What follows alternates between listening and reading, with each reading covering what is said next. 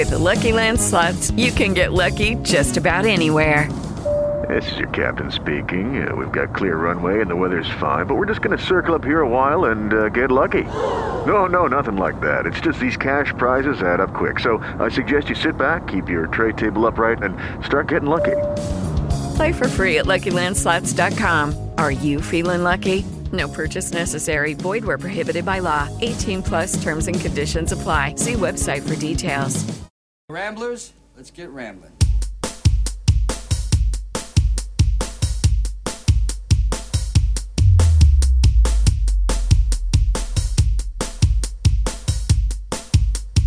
Ramblers, let's get rambling.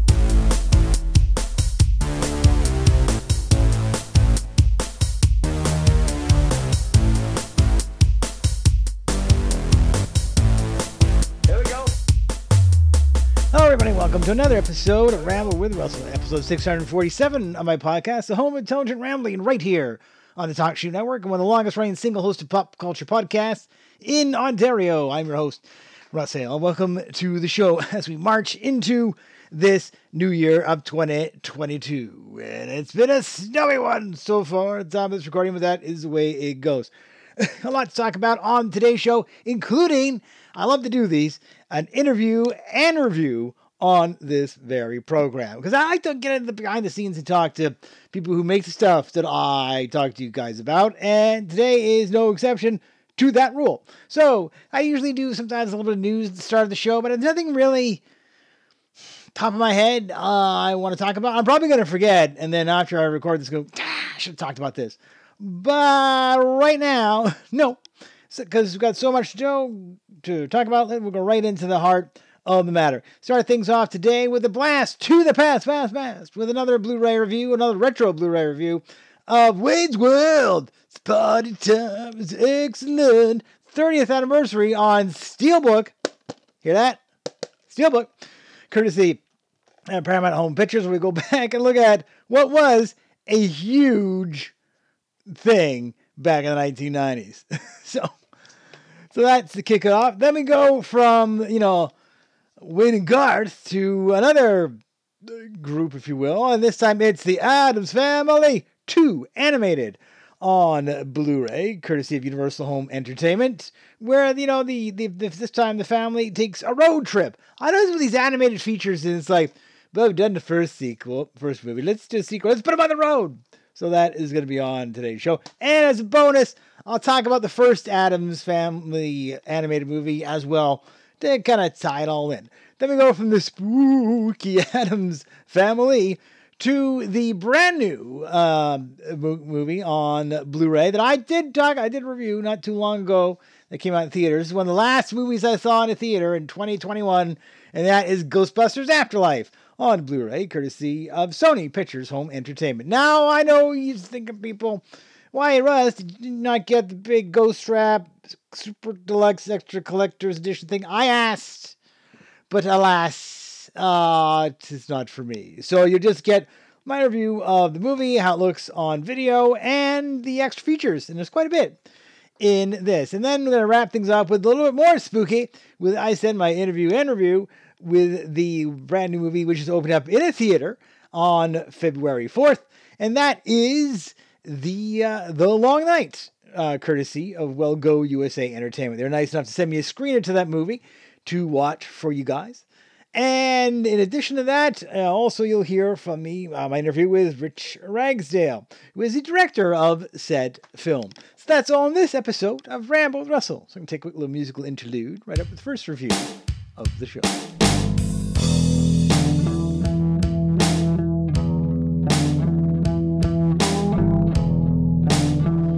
First Blu-ray movie review for this episode is Wayne's World, the 30th anniversary edition on Steelbook, courtesy of the great folks at Paramount Home Entertainment.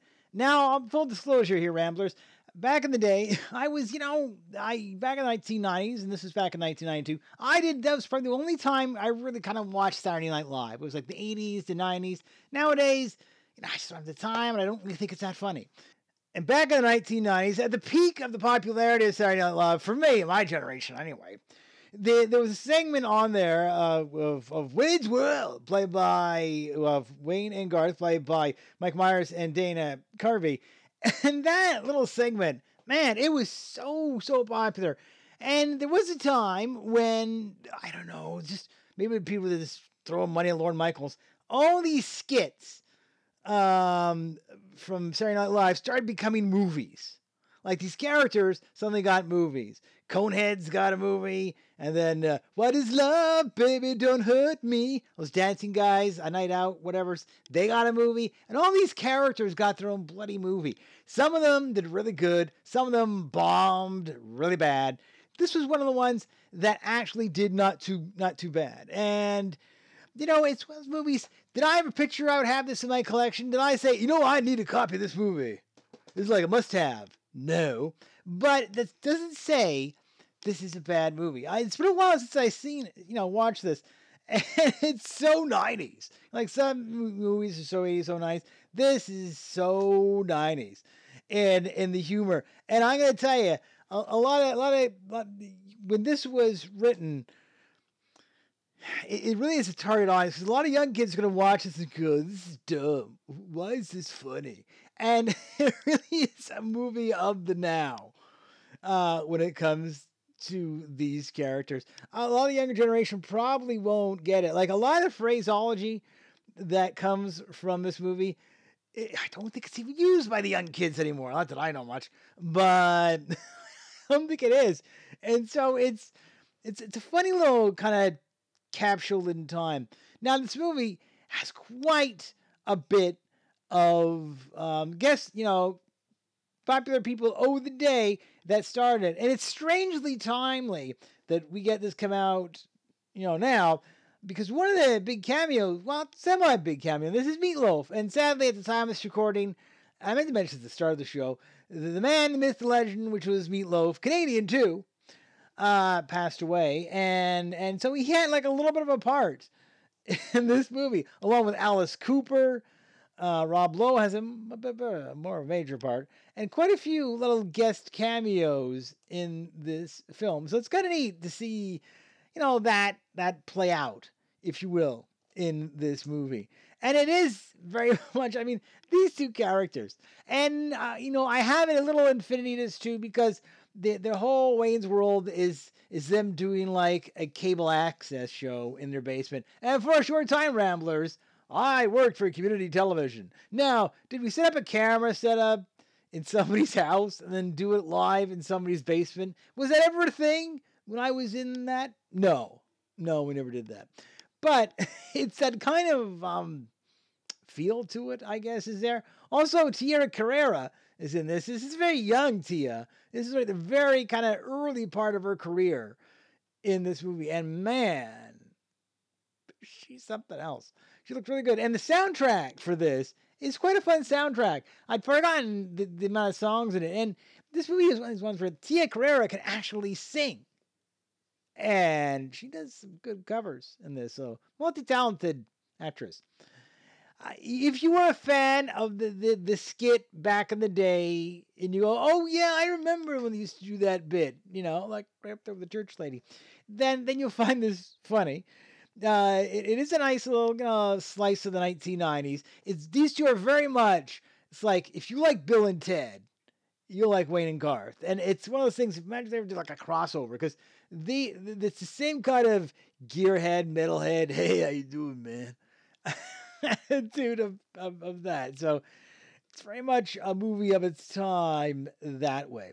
For extras, not bad for 30th, although honestly, maybe like a 2-disc edition might have been nice. I think it's a little skimpy on 30 years of it. And where's the time gone? You do get commentary by the director. I like that. It's refreshing to see that she does, his commentary in this one. Then you get Wayne World's extreme close-up, exclusive cast and crew interviews. Now, cast and crew interviews. Keep in mind, these interviews are from a few years old, right? They're from a while back.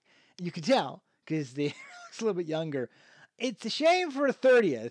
Here's what I say. Why didn't we have current interviews with the people that are still around from this movie? more recent one with Mike Myers and Dana Carvey. Why didn't that get included? You think for 30th anniversary, you'd snazz it up a little bit, but no. I don't know why they left that. Now, with Steelbook, and as I said, Ramblers, I'm just getting into Steelbook. I don't have a lot of them. I'm not going to be one of these guys that goes, I got to replace all my regular Blu-ray cases with Steelbook because Steelbook is cool. No. I'm not. I say this every time I review a Steelbook. I am not going to be that guy. It is not going to happen. No. Okay? I'm not going to do it. But I do like getting the ones to do when I do. And this one is kind of neat in that it, all throughout the case of it, right? The front and the back, all quotes from lines from the movie. And some are like so dated. And some of them are like, okay, what does that even mean anymore? And the one quote, and it's such a true line, even though it's said really weird. And I will read this verbatim, people. I say hurl. If you blow chunks and she comes back, she's yours. If you spew and she bolts, it was never meant to be.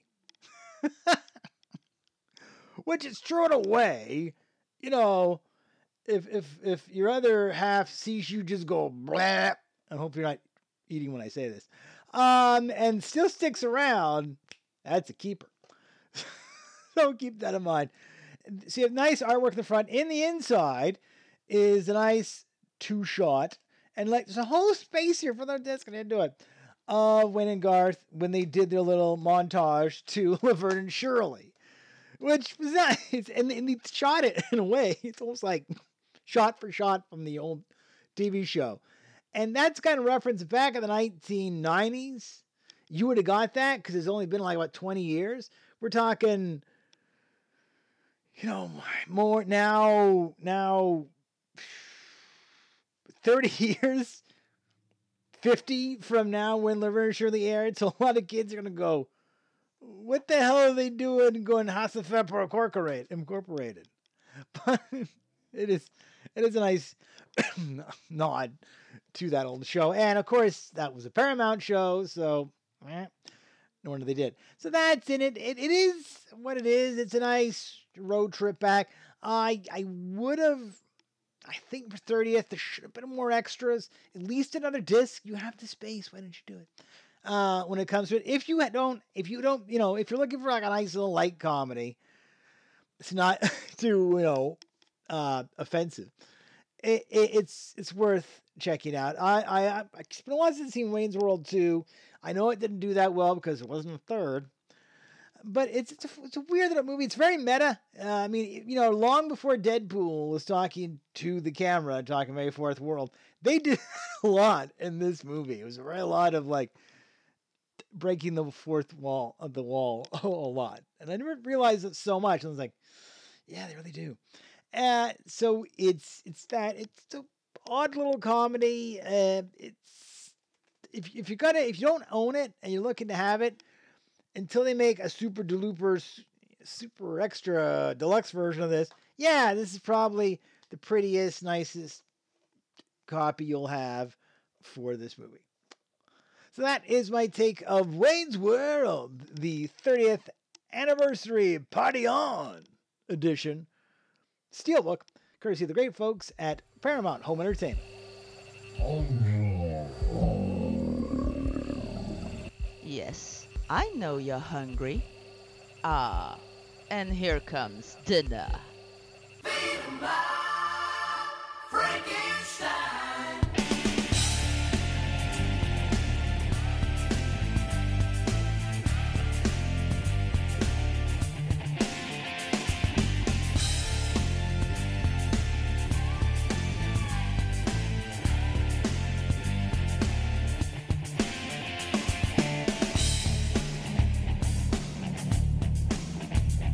Well, I ain't evil, I'm just good looking. Starting a fire and baby start cooking. I'm a hungry man, but I don't want pizza. I'll blow down your house and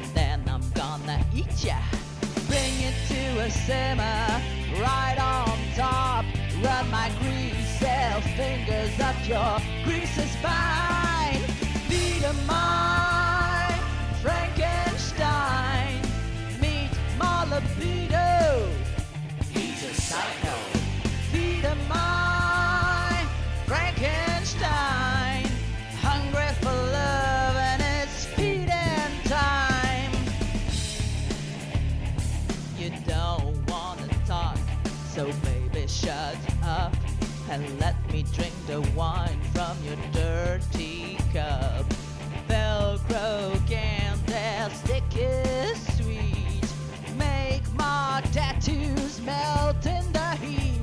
Well, I ain't no veggie like my flesh on the bone. Alive and licking on your ice cream cone.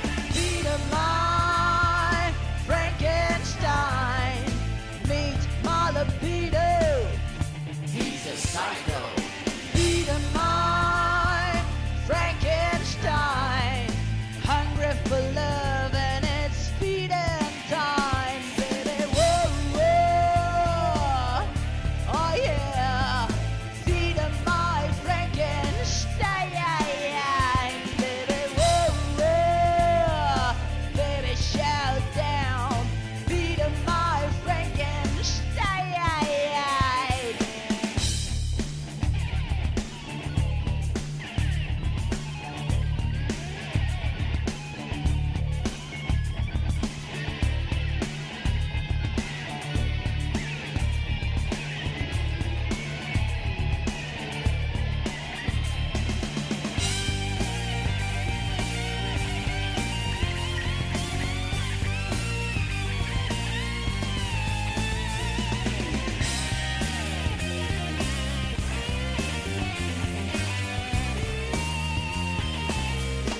He's a psycho.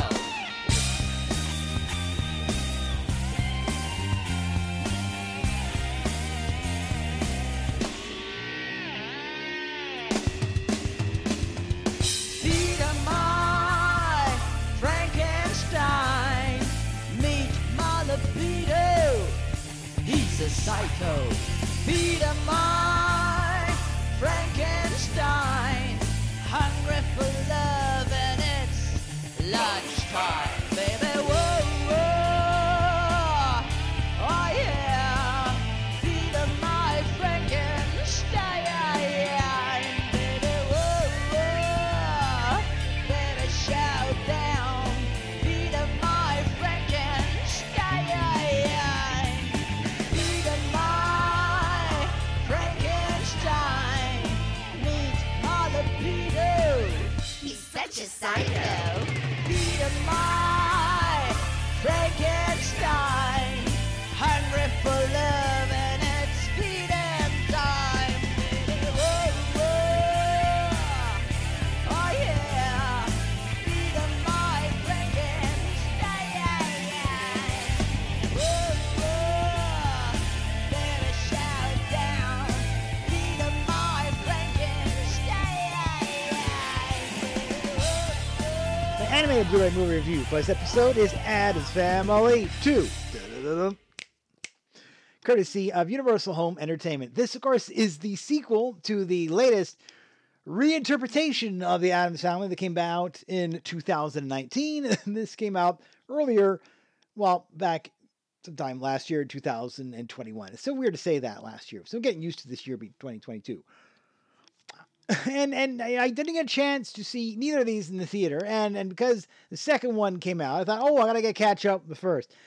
This is yet another iteration of the Addams Family. And I think this one really does pay homage to the more recent live action ones. Of course, starring the great Raul Julia as Gomez. And you can tell the voice actor, and you'd say that even in the extras, kind of really channels that same performance in the over the top of Gomez. In the first movie, it was very much the Addams Family battling, I guess, a nosy makeover person who tried to, make them conform to the rest of society. And it was like her mission to do so. And that was a big battle of it. In this movie, it takes a bit of a different turn. And in some ways, after seeing both movies, This second movie is a heck of a lot darker than the first. They really kind of went to places in the second one like, okay, we're going to go there. Now, normally, Addams Family is a little gruesome and a little dark, but I don't know why. In this second movie, they really kind of upped it up a level. And all the voice actors came back, same director too, which as I've said, and I'll say time and time again, that is the key to making a successful sequel, is bring back the same crew you had before. So voice wise, you have Oscar Isaacs as Gomez Adams, Charlize Theron as Morticia, Chloe Grace Moretz as good old Wednesday, and then Javon Wana Walton as Pugsley, good old Nick Kroll as Uncle Fester, and Snoop Dogg as the voice of it. And yeah. And then of course Bette Midler as the grandmother. And now so in the first movie, the villain, if you will, was this makeover artist who just didn't like how the Adamses were. In the sequel, Wednesday is starting to question if she truly is an Addams, because she just kind of questioning her place in the family. And then along comes the character of Cyrus Strange, voiced by Bill Hader, who really goes down on this, who is a scientist who kind of, I guess, discovers Wednesday at the local science fair at the school, where she does this experiment where she combines her little squid's DNA with Uncle Fester. And this little experiment comes to play later on in the movie.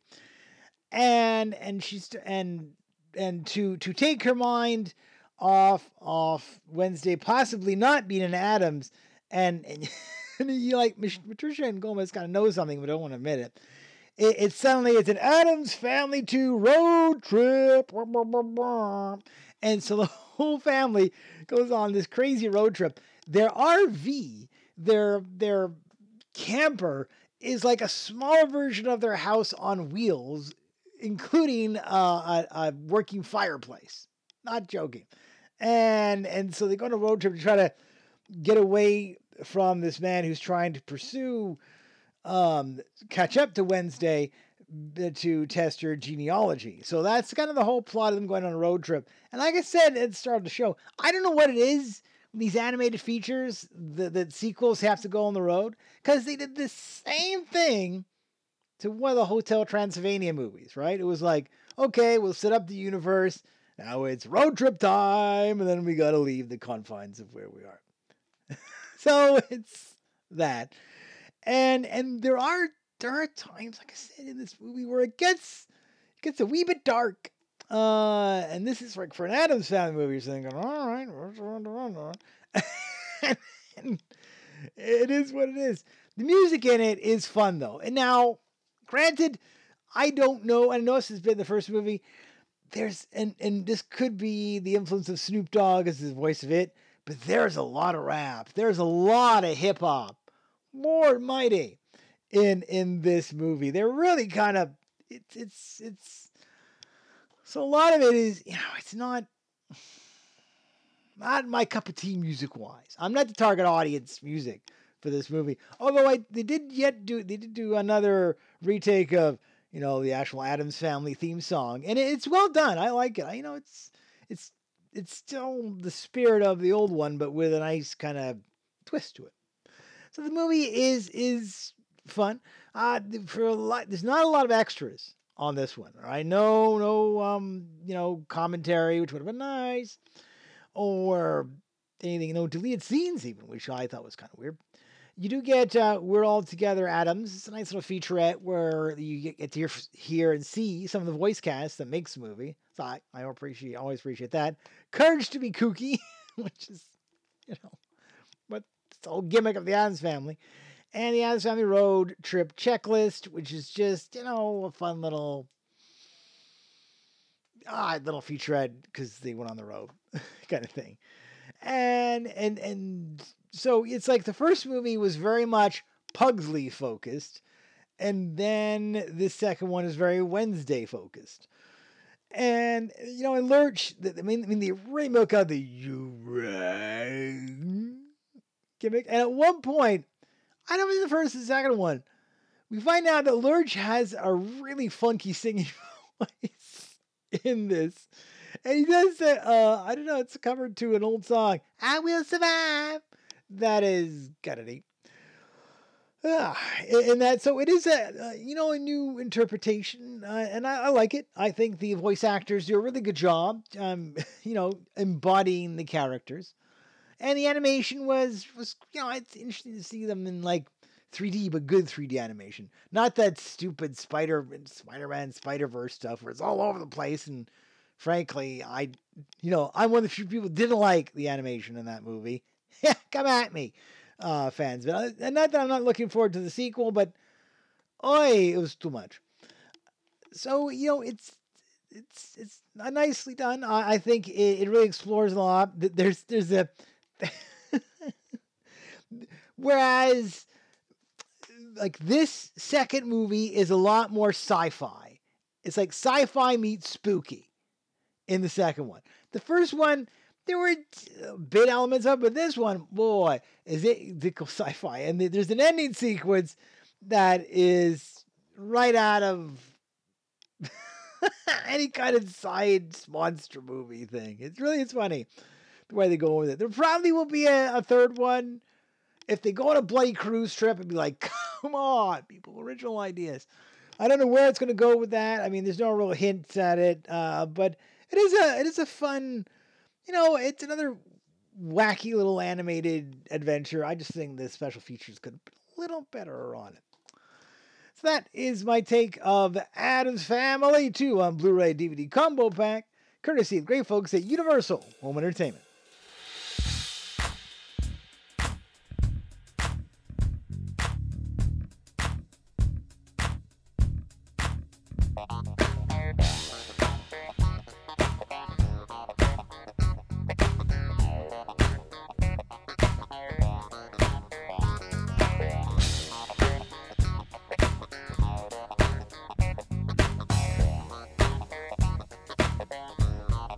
Very superstitious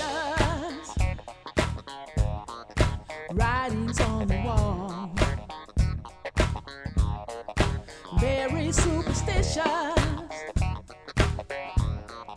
ladders about to fall. 13-month-old baby broke the looking glass. 7 years of bad luck, the good things in the past. When you believe in things that you don't understand, then you suffer. Superstition ain't the way. Yeah. No. Very superstitious. Wash your face and hands. Rid me of the problem. Do all that you can. Keep me in a daydream. Keep me going strong. You don't wanna save me. Sad is my song. When you believe in things that you don't understand, then you suffer. Superstition ain't the way. No.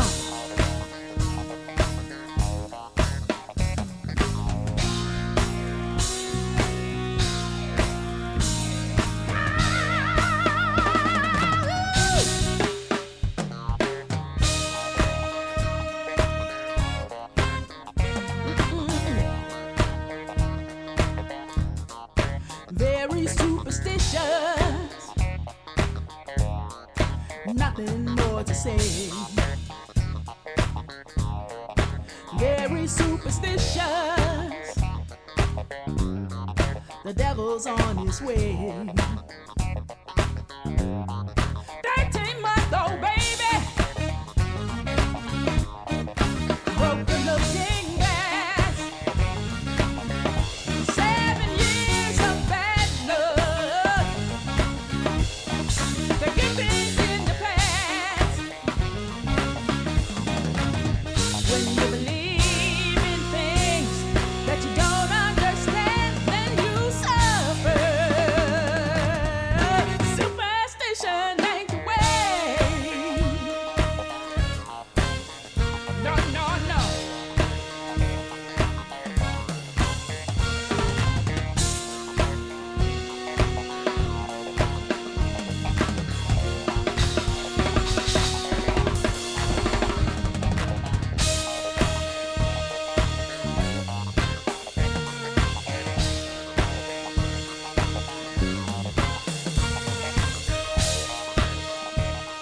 Our final Blu-ray movie review for this episode is Ghostbusters Afterlife, courtesy of Sony Pictures Home Entertainment.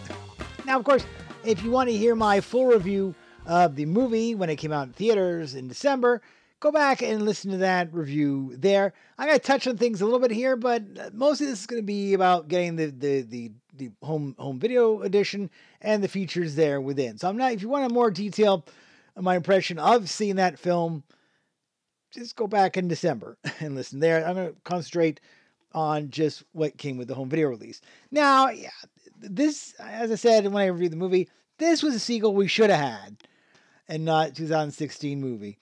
And I really enjoyed it, and I'm really looking forward to a possible sequel down the road. Now, for extras for this one, it's not too bad. When it comes to special features, there is no commentary, Lord mighty, on this at all. It's just, you get a good chunk of special features, but you don't get any commentary on it, which I think is, you think with the Reitmans, they would have done that, right? They would have put some kind of commentary, but they don't.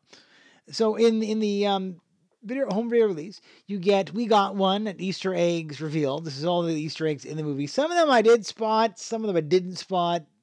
So bully on the ones you did. Ghostbusters: A Look Back. This is where special features get interesting in this set, and this is why I want to review about this. And is they do Ghostbusters: A Look Back, right? So they're talking about the 84, 89 movie. Nowhere, especially in this segment at all, do they ever refer to the 2016 Answer the Call. Nope. It is not part of the discussion at all. They talk about 84 and 89 with a lot of reverence, but, by the way, in between this other movie, I won't talk about it.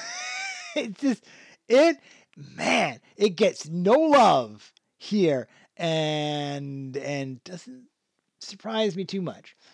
You also get, a look back and a look ahead, where they talk about the previous two movies, and they talk about what's to come, or they hint at it, because, boy, they were hint.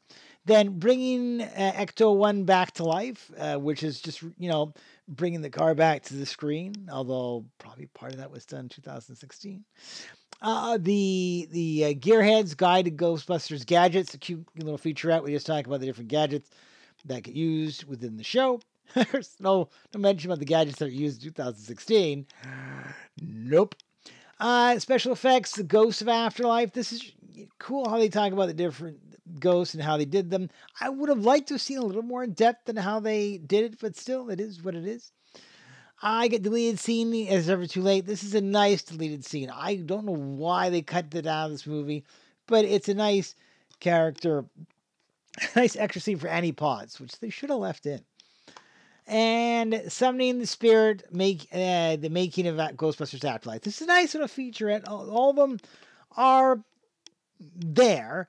They're not as long as they could be. And I still keep thinking that a lot of these features, the standard Blu-ray edition, DVD combo, digital, if you don't care about super special features, yeah, this is it. I think there's a lot not left on the table that either is in the big, fancy case one, or it's,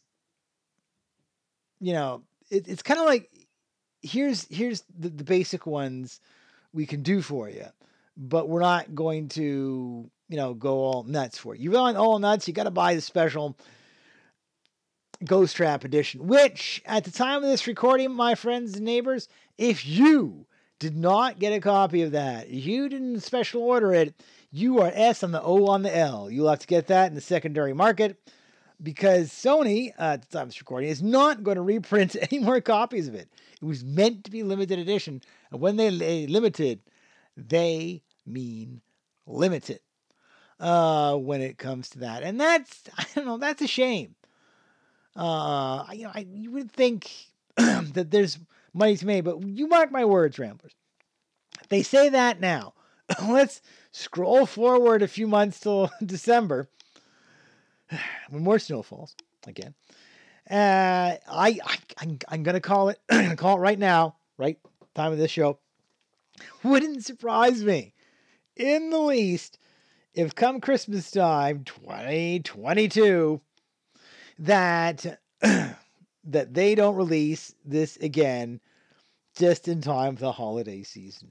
You watch. I'm going to call it now. And if they do, and if I get a copy of it, I'll talk about it. What it basically is, and I did see another reviewer review it, so at least I have an idea what it looks like, because I didn't even see it in the shelves. It is, if you're looking for like a really extensive look at the first two movies, yeah, this is a gorgeous set to get that. And and if you haven't got them before, because those extras do actually have commentary, whereas the new movie doesn't. And a lot of rare and stuff that maybe you didn't get in previous releases. I have bought Ghostbusters on multiple occasions, so I have probably some of these extras, but maybe not all of them. So it's out there. I saw it. It's got a cool little light that opens up. I won't give a complete review, because there's a lot of great extras in it, but I have to watch it to talk about it. But it's out there. If you were lucky enough to get one, points to you. If not, c'est la vie. That is all it's wrote. Overall, I mean, I was hoping for more with the home video release, at least for the Blu-ray DVD compact, but it is what it is. You also notice that the Blu-ray DVD combo pack cover and the 4K cover are two completely different covers. So if you're a real cover fanatic, you can go and get that. Like I said when I reviewed the movie, it's a fun movie. I think it's the sequel we're all waiting for. A lot of quotes and boxes. I'll read them to you. Perfect by Johnny Oklensky. I'm probably saying that wrong. New York Post. A new classic by Sarah Beth Bullock of Cultures. And yeah, I'd say it is definitely worthy of it. And yeah, it's it is a fun movie and worth checking out if you are a fan of the films. What I want to point out, and I love pointing this out, Ramblers, the French translation, and y'all in the States are not going to get this. It is SOS Fantômes l'au-delà, which doesn't translate into Ghostbusters Afterlife. Oh man, it doesn't. I don't know why Ghostbusters SOS Phantoms, because that is essentially help ghosts. SOS is help. And l'au-delà is not afterlife. That's not how you say afterlife in French. I don't know why they got to change things. So for all you people who are saying like, you're saying like, okay, Russ, if that's not that, right? If that is not, what it is, then what is it? What is l'au-delà? Well, I like to do the work for you people. So I looked this up because, dang it, that's what I do, people. I look things up because you don't have to. And I want some marketing person to tell me why they do that. It's not like they change into Espanol, But for all you who are wondering, because this is the shtick I do, lo, it's L apostrophe A-U, and then D-E-L-A, is beyond. So really, French translation is help ghosts beyond, which technically is the afterlife. But, if we want to switch it, we want to say, what is afterlife? What is it in French? It really should be, and it should be vie après la mort, which technically is after death. So life after death. So if you really want to probably translate this, it should be SOS Fantômes vie après la mort. So life after death, which is essentially afterlife. Why it's SOS Fantômes is beyond me. Because if we just do Ghostbusters, I know this is riveting for you people. It really is Chasseurs de Fantômes. So if we Chasseurs, which is Ghost Chasers, which originally was going to be the name of this, and then they changed it. So if we want to be literal, it should be Chasseurs de Fantômes après de la mort. If you want to be completely technical, and just for fun, then, but if you type in SOS Fantômes in French, it actually comes out Ghostbusters. So there's the wonderful language lesson for you all, and that doesn't make a heck of a lot of sense. So it should be Ghostbusters vie de la mort and not de la. So I'm pretty sure it's not Ghostbusters Beyond, but hey, maybe it will be one day. So there you go. There's a little French lesson I like to give people. Because I'm in Canada and I can't do so. So that is my take of Ghostbusters Afterlife, or SOS Fantômes l'au-delà, which doesn't make a lot of sense, on a Blu-ray DVD combo pack, courtesy of the great folks at Sony Pictures Home Entertainment. When I die, let the wolves enjoy my bones. When I die, let me go. When I die, let the wolves enjoy my bones. When I die, let me go.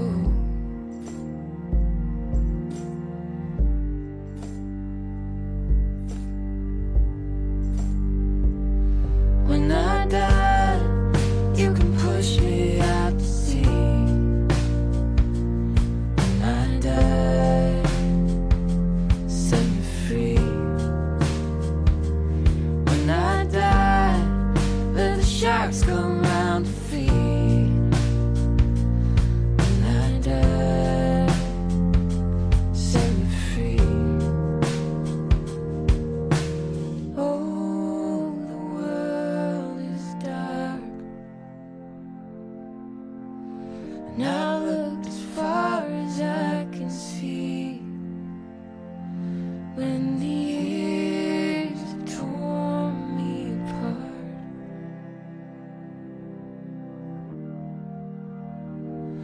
let me be.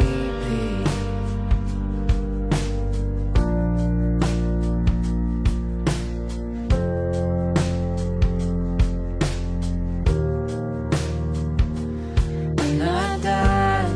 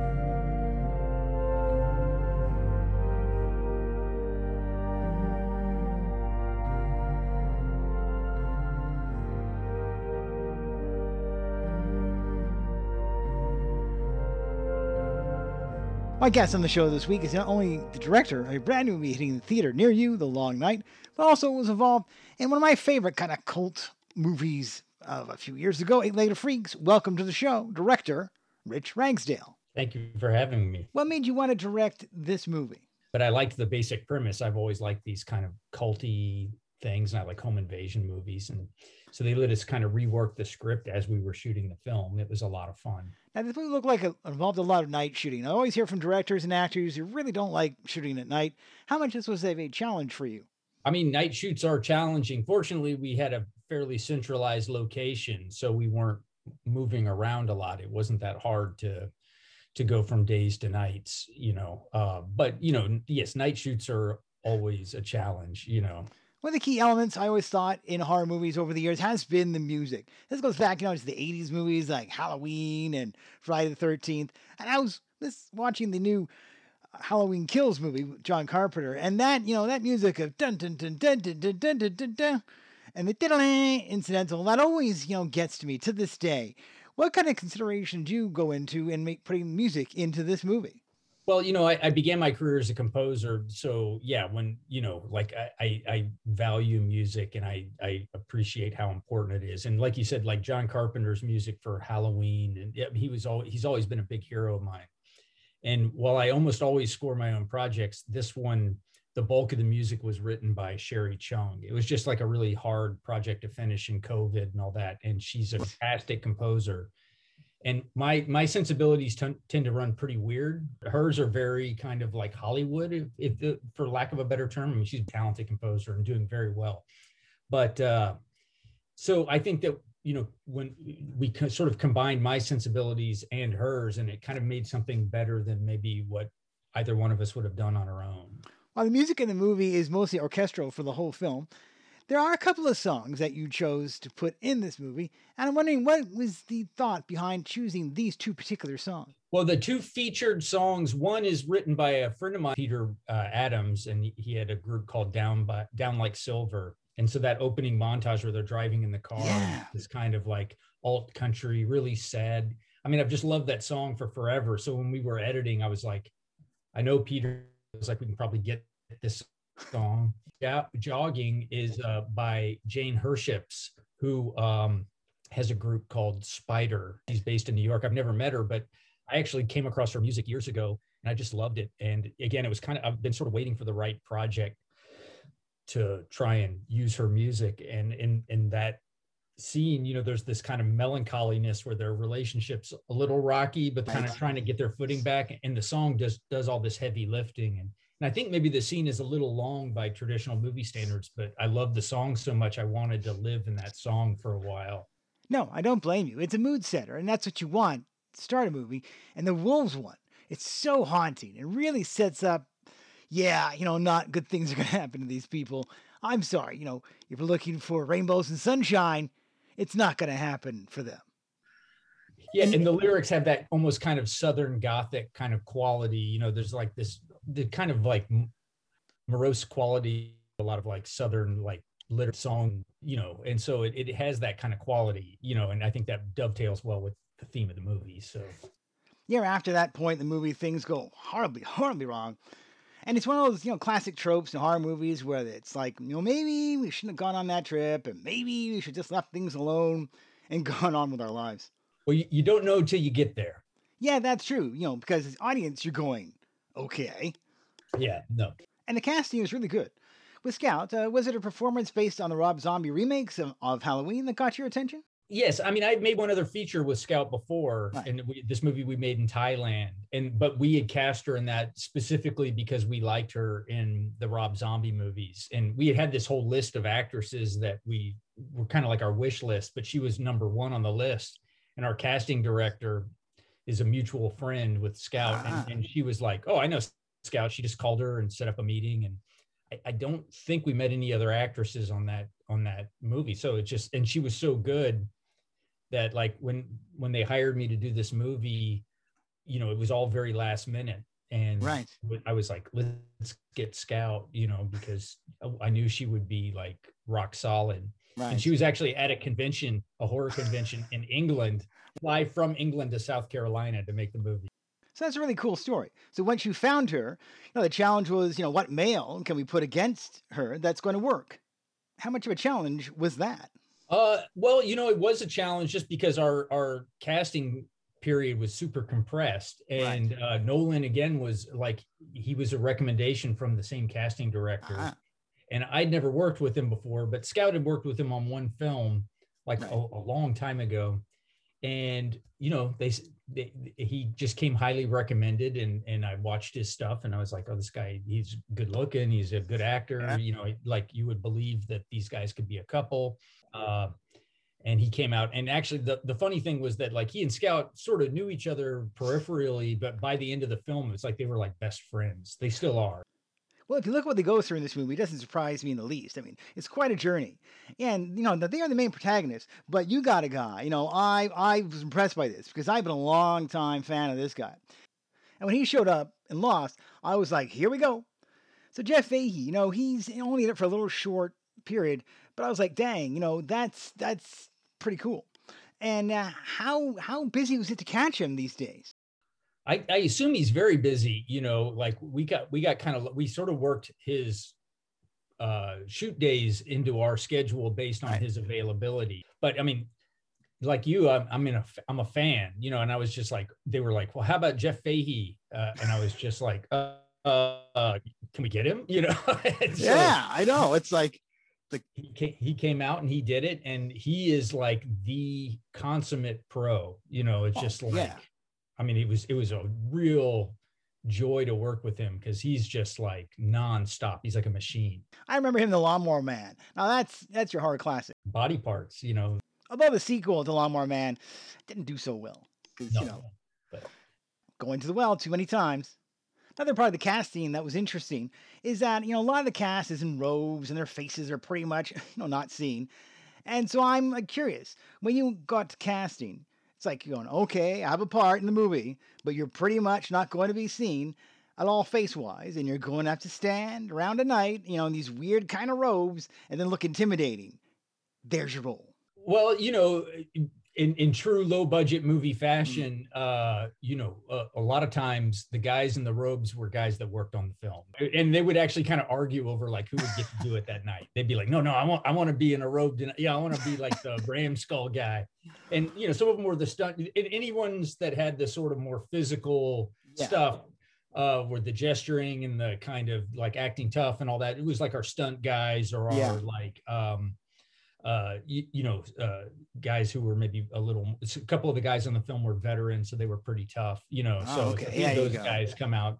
And then kind of my man Friday on the movie was this guy named Rocco Bovo, who he loved, I mean, it was like he was living for it every day. He was just like, come on, put me in, coach. I can see them watching this with family and friends. I was a hooded guy, right there. That was me. I was the role. I read the book Relic, I was pleased, like, don't make this a happy ending. Because in the book, it's a horrible ending for these people. They make a really bad decision going there. And then when I saw the movie, I thought, thank you. You didn't make it a happy ending. You did make some characters escape, because I hate when the whole point of the story was there's no happy ending. People, mess up and they die, and then the cycle continues. And that's a bold decision to make when it comes to filmmaking. Well, my last film, the one that I made in Thailand, which was with Scout, was called Ghost House, and it had a bit more of sort of a happy ending. So I thought I would like try something different this time. It's like, no, let's be a little bleaker here. Yeah, not every movie has to have a happy ending, people. Yeah, come on. Well, like one of my favorite horror films is John Carpenter. Back to John Carpenter is The Thing. Maybe the bleakest ending of any movie I've ever seen. I mean, it's just so. Yeah, because these people go through so much horrific things. It's just. And it's like, maybe they'll pull out, and maybe they'll be okay, and then, no, sorry. Yeah. Aliens are more resilient. One other cast member who I really loved he's in the beginning of the film is the guy that plays the gas station attendant, who is my brother. And he's a very good actor, and he was hilarious in it. We grew up in the South, so it was kind of the role he was born to play. I don't know if you've ever seen the edit for Alien, where they show the fate of the crew. Yeah, because in the original, they're taken away. You don't know what happens to them. But in the director's cut, it's like, oh man, you kind of figured it was going to go to bad. I appreciate that they kind of leave that in the original film. They sort of left it up to your imagination because it's almost more horrible than anything. Yeah, to think of where they went. Now, is there a sequel in mind? Because boy, does it set it up. Yeah, I mean, like we'll see how it does. If it does well and everybody involved is amenable to it, I mean, I'm down. Sign me up.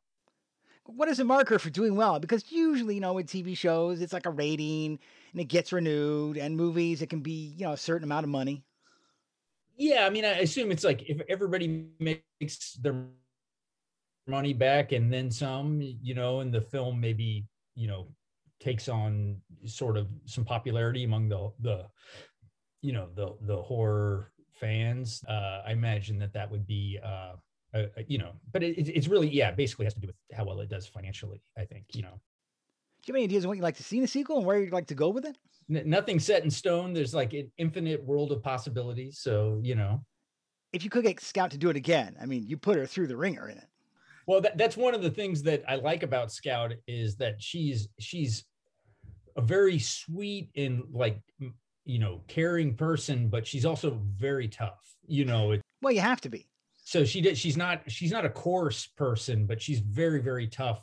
She does like a lot of her own physical stuff, a lot of her stunts. And like, I had her like running around barefoot in the woods, like after the movie, and it's just, there's like, on this property in South Carolina, there's like snakes and alligators in the middle of the night. You can't see anything. She's just like freaking out. But she never would, give me a hard time about any of it, How did you do the whole floating in the air trick? Because, that really impressed me. It was basically, I mean, it was very lo-fi because it's not like a huge budgeted film. So it was like we had a big crane kind of thing where they ran wires from it down, actually attached to the house.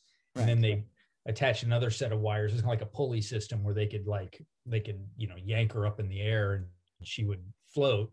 And then you paint the wires out in post. See, that amazes me in the movie industry, how you can just paint stuff out. I see behind the scenes and there's all this rigging and cars and chase scenes, and you watch it and you go, how did you paint that out? Because you had it on when it was happening. But, I think I really wanted to do something like that in this film because I've always thought that like people sort of involuntarily levitating and stuff is a very kind of scary. It's a classic horror trope. It goes back to The Exorcist, really. Exorcist, total. I mean, it's probably where I got my love for the gag, Yeah, if you're a horror fan, you've not seen The Exorcist, where you been? It's a classic. I mean, it's one of the greats. It's like top 5 all time. Oh yeah, absolutely, and still holds today. I'd challenge anybody to say it has aged badly. Yeah, it's a masterpiece. It really is. Oh yeah, absolutely, and still holds today. I'd challenge anybody to say it has aged badly. It's funny with horror movies. The first one is good, but the sequels can be hit and miss. Yeah. I thought the third Exorcist movie actually was really great. But the second one was just like, I think it was that like too much cocaine in the 70s kind of thing.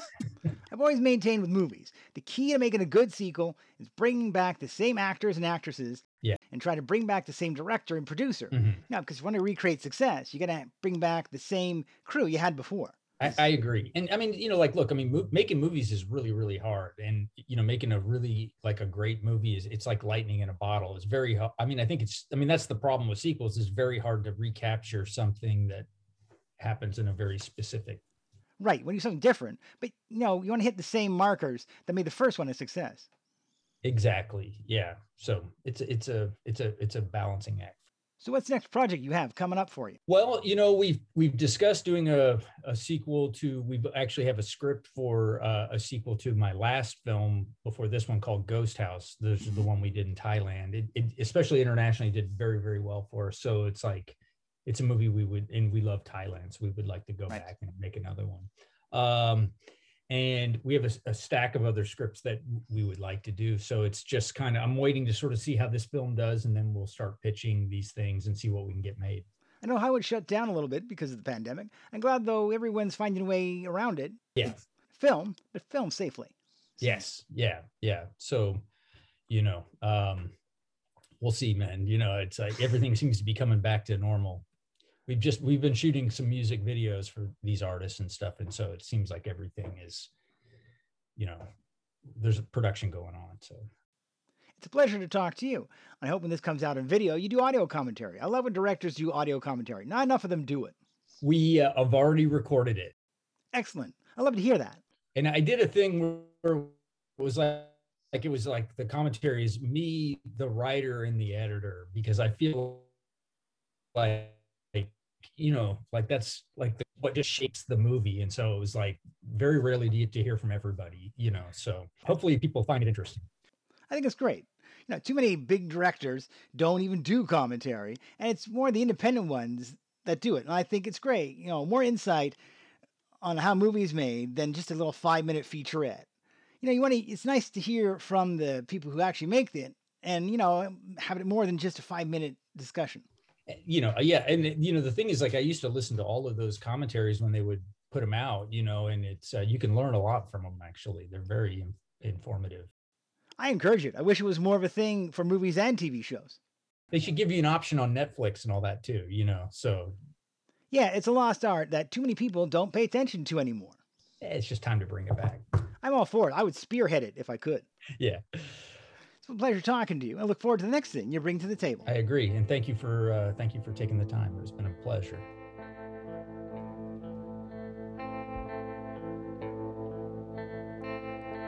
I dream of a time when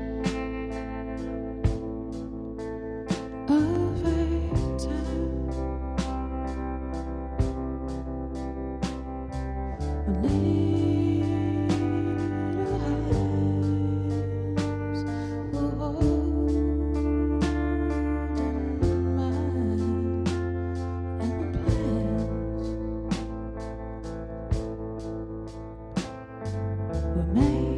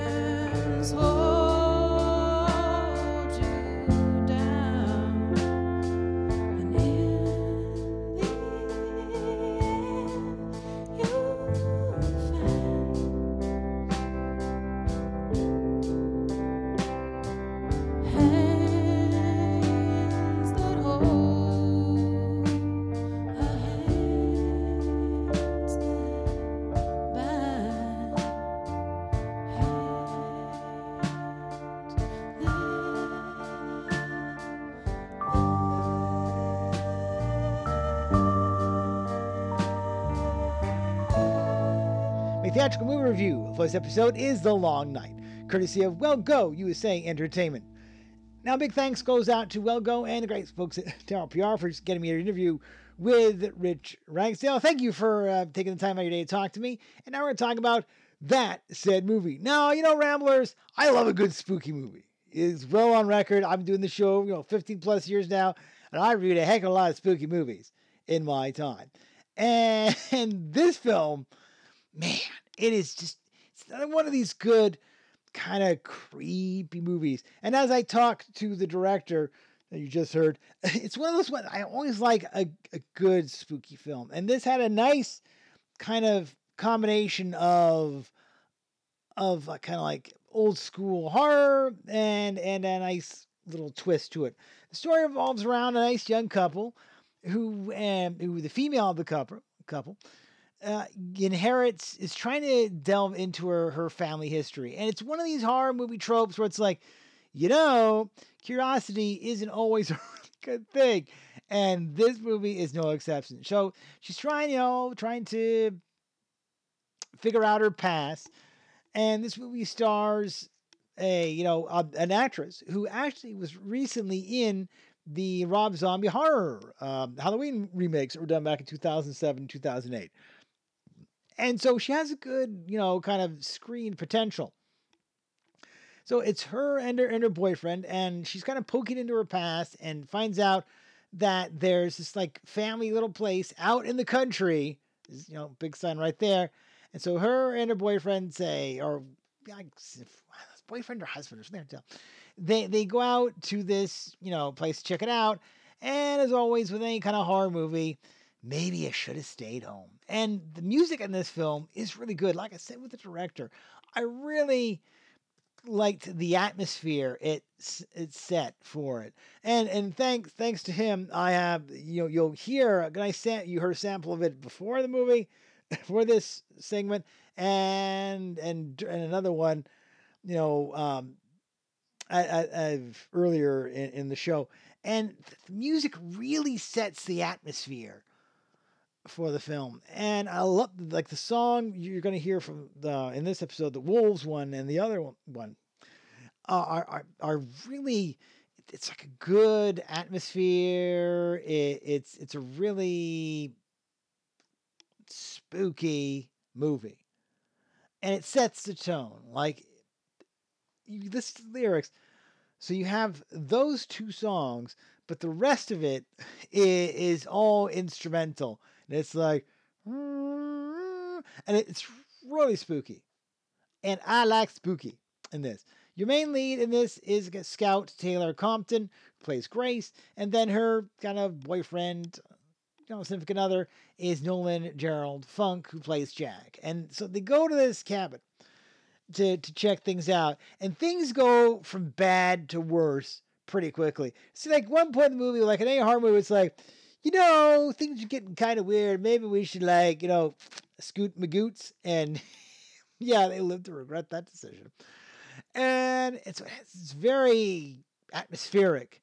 And even Jeff Fahey gets a brief part in this movie. Good old Jeff Fahey, was in Lost. He did that cult movie Lawnmower Man. If you've not seen Lawnmower Man, check it out. The sequel is kind of, don't worry about it, but the first one is a classic. And he's in it, and it's a very ominous film. And this movie, like I said with the director, it does not have a happy ending. And now the movie, one course correction I want to make with the interview. The movie I mentioned was Relic, and that is still a good movie in its own right. But the movie I was thinking of when I was talking to him is The Ruins. And that movie, and that book, and that story is really dark. And it's that same scenario as these people go into something. They probably know they should not do it. There's signs that they should get the bleep out. They don't. They stay. And, and it's not all sunshine and roses at the end of the day. And I like that. I said to the director, I like movies that have the courage to go, screw happy endings. Not everything has to have a happy ending. And this one, it's very chilling. Like, I would love to watch this with an audience and then heard the audience reaction to the ending, because I want to see what they do with it. This movie, if you're thinking of going out to a horror movie in a theater, barring crazy weather patterns and pandemic stuff, yeah, honestly, I wish I could have seen this in the theater originally, because it's very atmospheric. Now, Ramblers, normally I don't like to see horror movies in the theater because I saw Saw once and I was like, I'm done. But this one, yeah, I just for the audience reactions, because there's some certain parts and the ending, like with a full house, I'd like to see that. A fun, nice horror movie, truly chilling in it. All points go to Scout Taylor Compton. There was a possibility of interviewing her and Nolan as well, but they got tied up. I'm hoping in a future episode to bring them back on the show and talk to them about this movie and talk about her experience doing horror movies. Keep listening, Ramblers. That's something I'm working on, and hopefully maybe, sometime the next little bit, bring that to you. But she has a really good performance in this. It is generally spooky. And it has a nice kind of overall feeling of gloom, but you want that in a horror movie. And I'd love to see where they go with the sequel, because the things they set up, it's certainly worth, I think, in my opinion, pursuing. So that is my take of The Long Night at a theater near you, courtesy of great folks at Well Go USA Entertainment.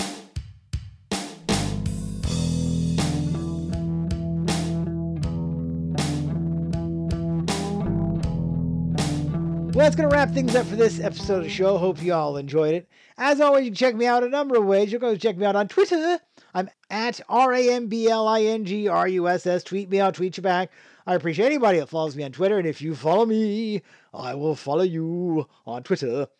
As well, check out all new episodes right here on the Talkshoe Network. I'm caller ID 18411. You can catch all the new shows here, as well on Spotify and Google Play and many other podcast directories across the World Wide Web.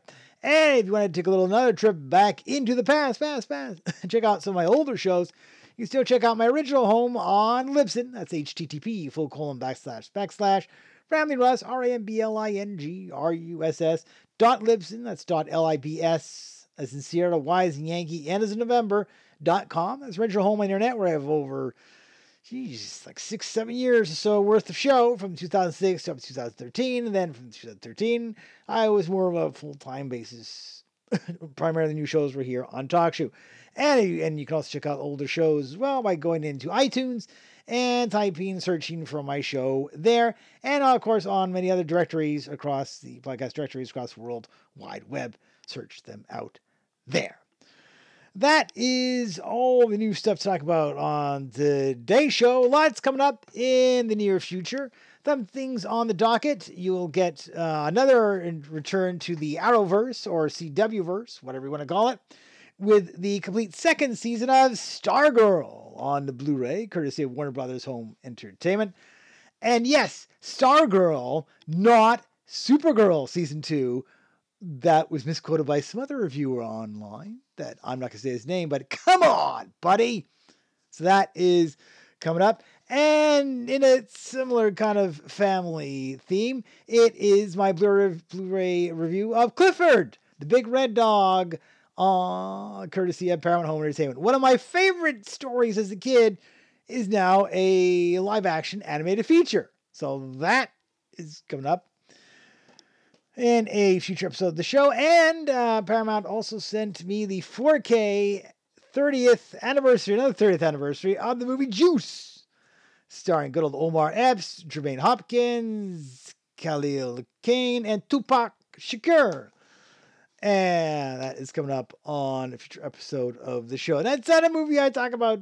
I don't usually get that genre too often. But yeah, I'm going to throw that in. Still working my way through Yellowstone. Hope I'll have the season 3 review up in the not too distant future, because season 4 is, man, it's coming up quick. I gotta get caught up more. And possibly another DK book as well. Got a few of those still need to talk about, all in future editions of this show. So more stuff on the way, and also might bring back some more video game reviews too. So that is cool. I may have mentioned this in the previous show. I'll mention it now. Yes, finally, Lego Star Wars, the Skywalker Saga has been announced for April 5th. Still working on hopefully getting a copy of that to review from the people who make it. That is still on the docket. Although that's one video game Ramblers. I'm serious. If I don't get it sent to me free, I will try to find the monies, get that myself, because I haven't played a really good new Lego game in like forever. And if I do, I'll bring it on the show. I'm still possibly thinking of reviewing Halo Infinite. Although I am kind of stuck at one point with the boss. If I get past that and end the dang game, the campaign of it anyway, I'll review it in the show. It's just one of these fights where I'm like, I got down like a sliver of health to defeat him. And I was like a sliver of health. And it's like, I have to walk away and then I come back. So maybe in the future, I'll talk about the game sometime very soon. So that's all coming up in future reviews on this very program. That is it for me, and we'll catch you next time right here on Ramble Russell. Bye, everybody. Thanks for listening.